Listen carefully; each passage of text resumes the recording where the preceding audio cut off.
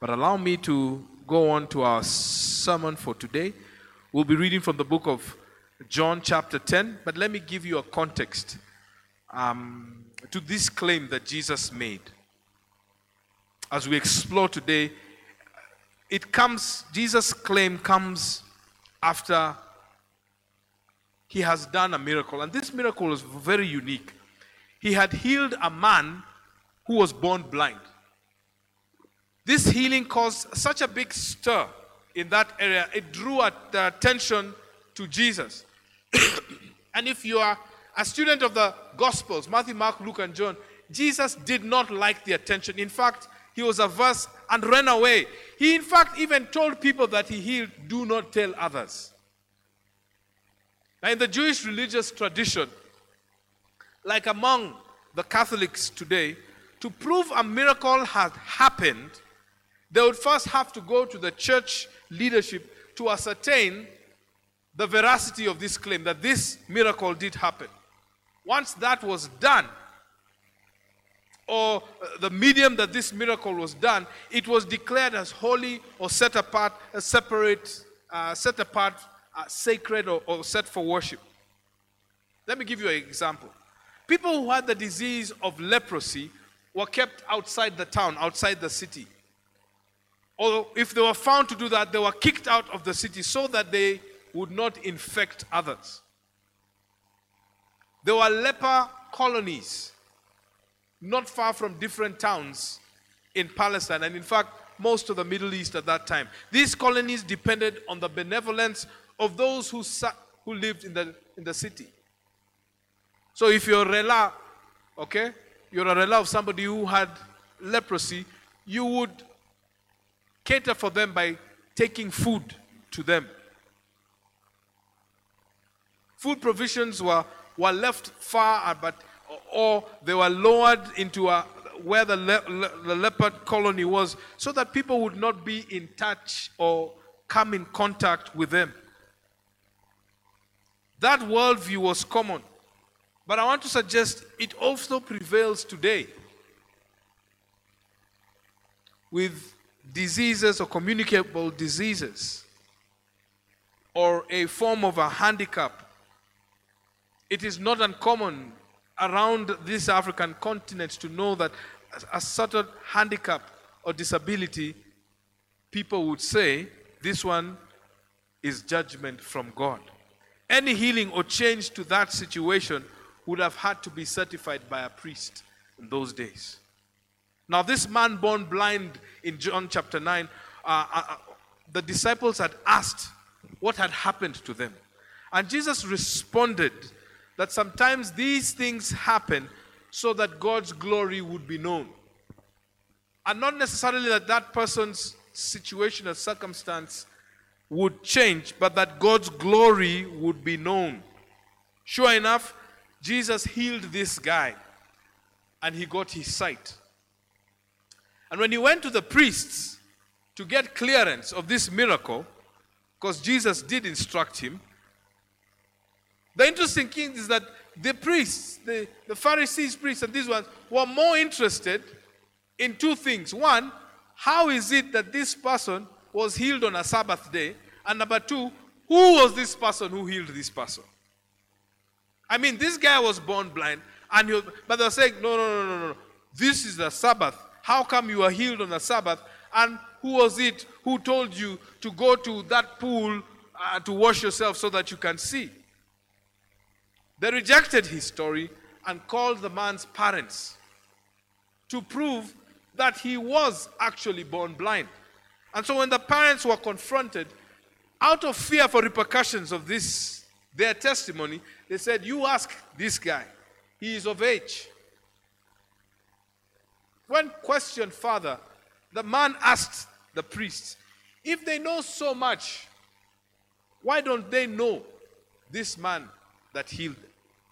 Evidently, this man did not know Jesus either. Their worldview was that if this person was born blind, it was because of sin. As we can see, the disciples asked, why is this guy blind? Why was he born blind? Is it because he sinned? So that was the general prevailing thinking. Now that he can see, his sins have been forgiven or atoned for. If we're going to use that logical track. Sindio? All right? So now that he can see, so his sins has been atoned for.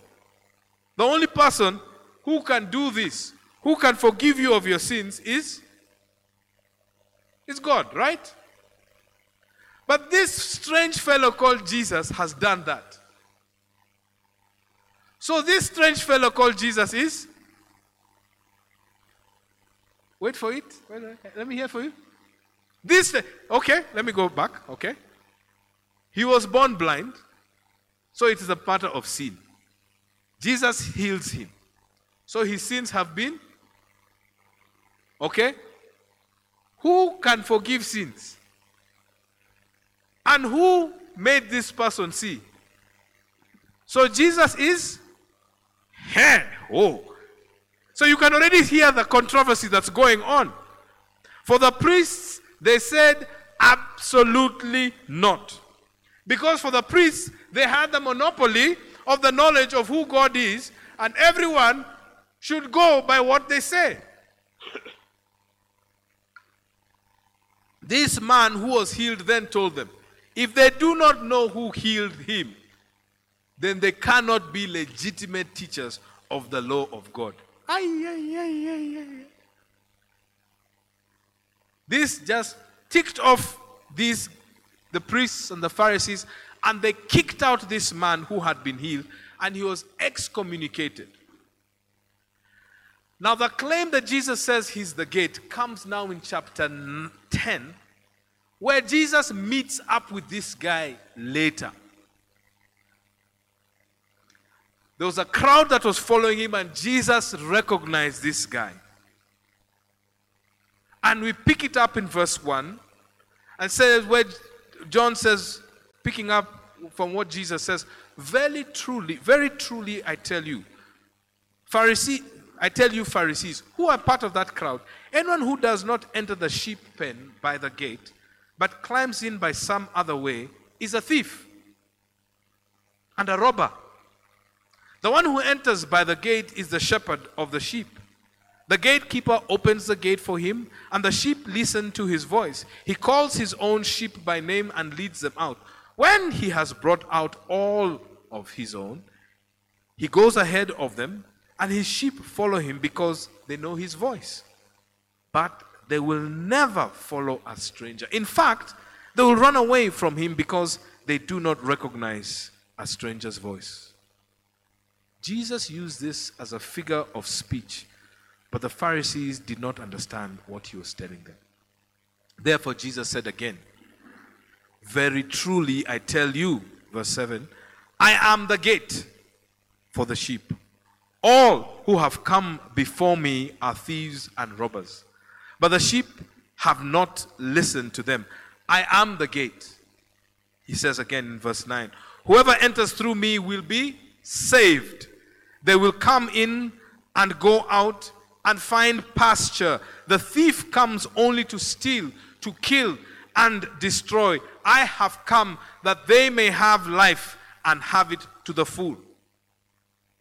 Jesus here is making an audacious claim, one more time, to those of you who have just joining this I Am series. When Jesus was saying these words, I am, he was taking the same role as what God did when he approached Moses in a burning bush. When Moses asked him, you have told me to go and lead Israel out of slavery, out of Egypt. And he says, when I go to them, who do I tell them has sent me? God said, tell them I am sent me. In fact, Moses asked, what do you mean I am? And God responds, I am who I am. And Jesus here again invokes that thing and purposely does that. I want us to break this down by just giving us just an analogy of what the importance of a gate is. Now, our rural ancestral home out by the lakeside is about 10 acres. And for a long time, this parcel of land was not fenced. People would use our land, our family land, as a shortcut. You just cross from one end to the other. After a long discussion with my father, he and I decided, let's invest and put up a fence. And when we fenced the compound, my aunt, who also lives in a section of that compound, attested to this. And it sounds interesting when she says it in the Luo, but she could attest to it that says she noticed she has fewer visitors nowadays during lunchtime.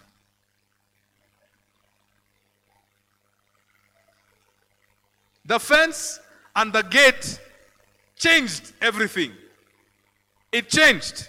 It changed how the rural homestead, our rural ancestral homestead, was perceived and even accessed. People were not coming in. You just show up at lunchtime. I was just passing by. You know those stories, yeah? I was just passing by. Okay, you're just passing by. So you sit down. And we're just about to eat. No, I'm in a hurry. No, eat. I'm in a hurry. We're just going here to the shops. We're going to buy something. Just eat a bit. Just taste. Just. Okay, if you insist. And you sit down and you see that person serving a whole full plate. And they were just passing by. The gate changed everything for our home. We've since moved from that area. But the gate changed everything for that. And Jesus uses the analogy of the gate to distinguish his ministry from the ministry of the Pharisees. Jesus called them thieves and characterizes them in a couple of ways. He first calls them thieves. Thieves who climb over a fence. And then secondly, he calls them strangers. And he says this, he says, the sheep are unfamiliar with his or her dealings, and they will run away. Hey, thank you, man. Asante. Thank you, Mato. So just think about this, guys. Jesus talking about the Pharisees, to the Pharisees, in the other place, he's saying that, one, you are a thief. And you climb over a fence. You are a stranger. And the sheep do not know you. They are unfamiliar with your dealings. And they actually do run away. And if you look at how livestock are herded, they are creatures of habit, but they are docile. And they follow the lead of the sheep, of the lead sheep or goat or camel or cow ahead of them. Jesus accuses the Pharisees of not being in the interests of the flock, of the sheep, by not directing the sheep through the gate and leading the sheep to safe pasture. He calls them thieves, strangers. So here he makes another similar claim to being God, but in a more subtle way, not like the other ways, but in a more subtle ways. He says, I am saying, I am the gate. He is suggesting here, guys, that the Pharisees are more interested in themselves. And they ignore what is most important. The healing and the transformation of this man's heart who was born blind. In the case of the man born blind, they were more concerned by being right than acknowledging that a miracle of him getting his sight happened. Jesus says, I am the gate. Does this resonate with us today? I want to say yes, it does. Jesus' declaration that he is the gate mulikas the failings of the church. It mulikas the failings of the church like Nairobi Chapel, Langata. It mulikas the failings of the church in this city and in this country. By Jesus saying, I am the gate, it especially asks of the leadership to do a great soul searching. Last week, the soul searching was for us as individuals. We asked, if Christ is the light of the world, what is the light showing us in our lives? If the light is mulikaing the dark places, how are we dealing with that? Today, Jesus saying He is the gate is now mulikaing the church and our failings. Nitoboy.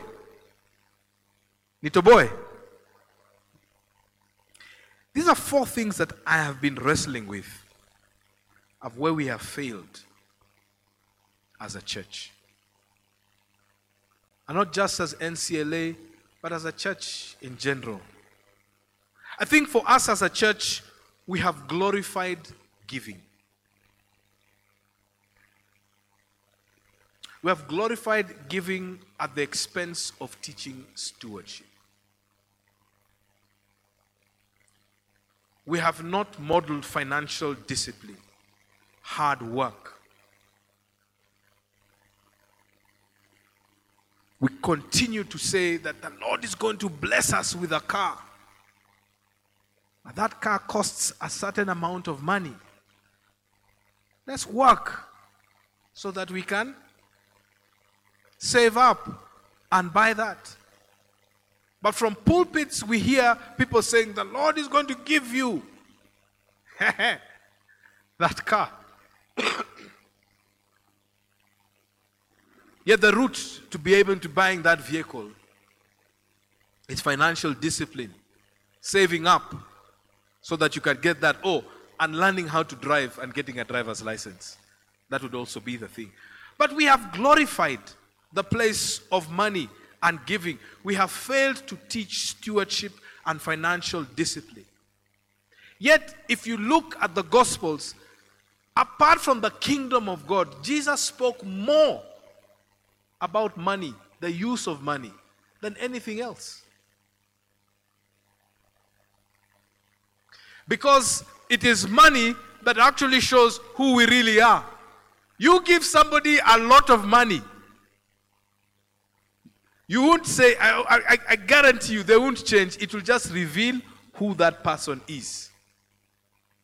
If you give them a lot of money, okay, it will reveal who that person is. In fact, it just amplifies, it magnifies rather who that person is. Or take away the money or the little money that they have, that real person will come out. James warns us about how we treat people who are affluent among us. We celebrate giving, especially those who give large amounts. And we see this in a church. God forbid that we would do this at Nairobi Chapel, Langata. And if we have, may the Lord have mercy on us. Number 2, we have categorized sin. There's one sin that is more than the other. There's one sin that's more egregious than the other. We have condemned those who have sinned sexually, even excommunicated them. Yet, among us, there are people who steal from their employers. Among us, there are people who bribe the system. Among us, there are people who are beating their spouses. And indeed, guys, there are some sins that bear greater consequences than others, but nevertheless, sin is sin. We all fall short of the glory of God. The wages of sin is death, Scripture says. But the free gift of God is eternal life in Christ Jesus. And so, as a church, we have categorized sin so that we tolerate some and we excuse them as saying they are just being human. Our human state is decrepit, good people. We talked about that last week in Romans chapter 1 from verse 18 to the end of that chapter, verse 32. That we are desperately wicked. But we have categorized sin. But before God, sin is sin. The mistake we have when we categorize sin is we begin to start thinking we are more righteous than others. Number 3, I think that we have done, guys, we have remained silent when evil reigns or even thrives. We have remained silent where people have been suffering among us. And this has been our response. We know what is going on, but we choose to pray from a distance, but not to engage. When marriages among us are going south and airy, we will pray. But as a body of believers, we choose not to stand with the couples that are going through the challenges that they're going through. The injustices in our community, we give excuses that we only respond when it's convenient, and that is typical of our demographic. So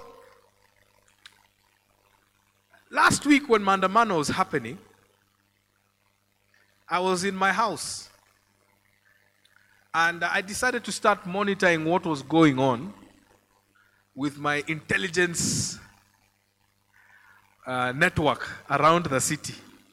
Kuna nini huko, what's going on here and all that. And as I was looking at the texts that were coming through and people telling me, because my wife had asked me, so what's going on? What's happening? So by the time things were getting worse, I saw a text of a post of somebody, of a Kamzungu guy who was in Mathare. I don't know if you guys saw that one. And he was in the midst. He came out of curiosity to find out what's going on. And he was there just looking, and a tear gas canister was thrown to him. Guys, I'm not glorifying what has been happening. It's a principle I want to be able to do. This person was curious. And when and you could see naive Mzungu guy, he had just been in Kenya for a couple of days. And when the tear gas was thrown, you could see the guy coughing, all that stuff. And then somebody picked up that canister and threw it back. And he turned to the Mzungu and said, "Welcome to Kenya." And the Mzungu guy coughed, said, "Thank you." But I ask, how is it that this man was curious, but me who has been in this country all these years, I'm sitting here getting my intelligence from my networks around the city? I'm not sure if, guys, we are angry about where we are as a nation. How are our prayers to God? What is God really saying about where we are as a nation? What is God saying about how we tolerate, how we glorify our leaders? What is God saying? And is our heart broken by the things that break God's heart about where Kenya is? Guys, it was only 5-6 years ago when Wajir County, Mandera County, had its first cesarean section. About 6-7 years ago. That doesn't piss us off, guys. Then it shows that we have a problem. It shows that we have a problem, that an entire sugar industry has collapsed. And people in Western Kenya don't know what to do.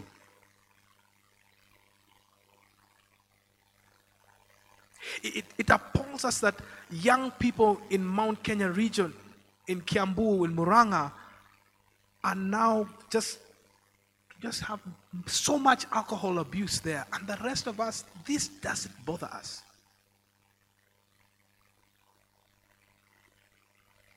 We have remained silent as a church. When evil reigns, when we see the enemy killing, destroying, Yet Christ has come to give life and life abundantly. We have remained silent. But the thing, guys, that has really got and broken my heart, and as your pastor, is we have failed to make you disciples of Jesus Christ. We have reduced you to making you fans of Jesus Christ. Followers, just like we follow people on Facebook and all that. But we have failed to make you disciples of Jesus.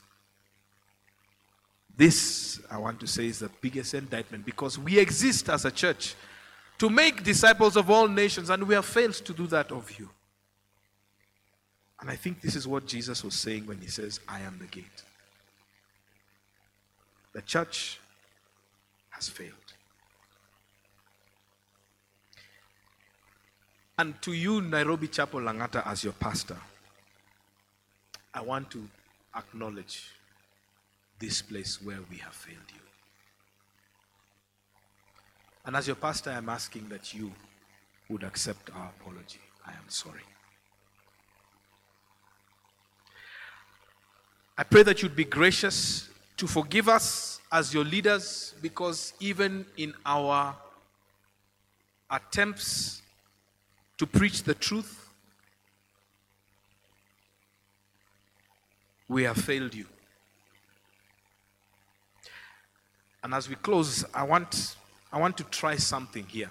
I'm not sure if it's been done here before, but I want us to begin to look at where else has the church failed you as an individual. Ndio tulisema tutoboe. My pastoral team doesn't know I'm going to do this. Okay? So this is coming as news to them. But we want to hear from you. Where has Nairobi Chapel Langata hurt you, failed you? And I want us to be true. I want us to be open. And so Barry, just put up that WhatsApp line here. So you just write, this is where Nairobi Chapel Langata has failed me. Has failed me. Let's not talk about others. I also want to say, if another church has hurt you, because, we've heard of church wounds, father wounds, mother wounds, but I'd like us to deal with our church wounds and try to bring about some healing and reconciliation with the church of Jesus Christ. We are to be the representatives of Christ here. And where we fail, I want to acknowledge that we have. I want to hear from you. And if you're holding wounds or hurts from the church or from one of us as a pastors, please write it down on this WhatsApp line. I will keep it up. And guys, within the next several weeks and months, I want to make attempts to begin to correct this.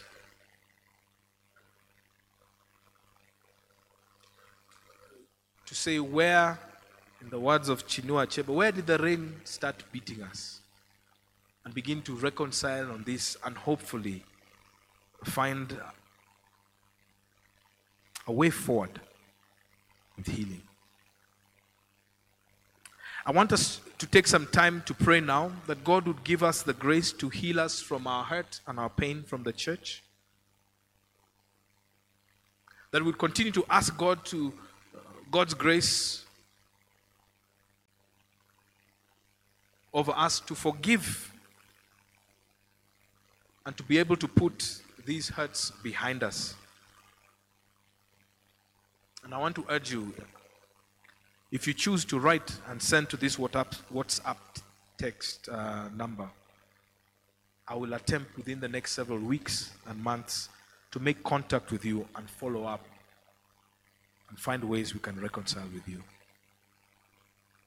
If it is another pastor or church that harmed you, we could try on our behalf to reach out to them and mediate on your behalf to see where we can bring reconciliation, because that is what we are, ministers of reconciliation as a church. Yesterday I was at an event of a good family friend, and I met a former colleague who no longer work with them, but they have moved to another church, and we're talking with this individual. We're talking about how where some of our colleagues are, some who have left ministry and all that, and we're talking about some of the hurts that they may have. And I asked her about another individual who we did know, a colleague. And when we reflected, this continued to show me how I think we as a church need to continue to have a door opened where we do reconciliation. If Jesus says, I am the gate that leads a sheep to green pastures, then the church needs to be that to you. Once again, as your pastor, I am sorry where we have failed you. Let us pray.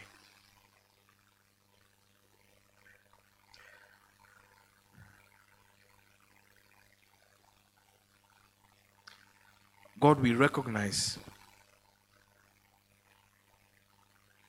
that, Lord, even the responsibility you've given me as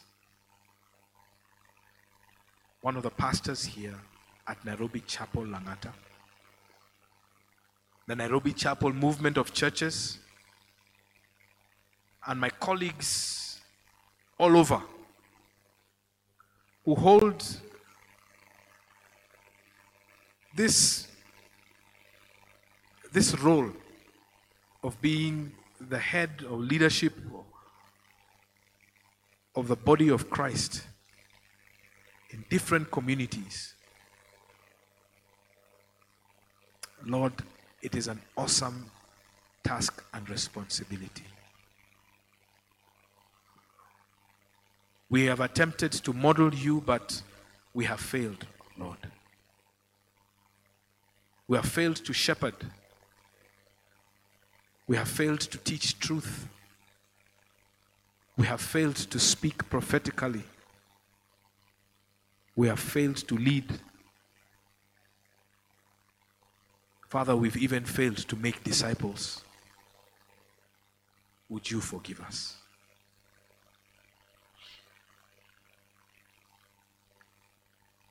Father, we have failed. And we ask that, Father God, you would forgive us. We have failed members of our congregation. Some may have had expectations of us, but we have failed to meet them. And we recognize some of them might be high expectations that we could never may have achieved, but yet we may have not even tried hard enough. And Father, for that, we are sorry. Would you forgive us? Have mercy on us. Father, where we have failed the Langata community as Nairobi Chapel Langata, where we have failed to be a voice for you in this community, Father God, forgive us. We ask for your grace to forgive us. And we ask for your grace over these we may have failed, may have hurt, that, Lord, you would give them the grace to extend to us when we come to them and ask for forgiveness. On behalf of this church, Father God, have mercy on us. And we pray that, Lord, you would heal the hurt, because you are the mender of broken hearts.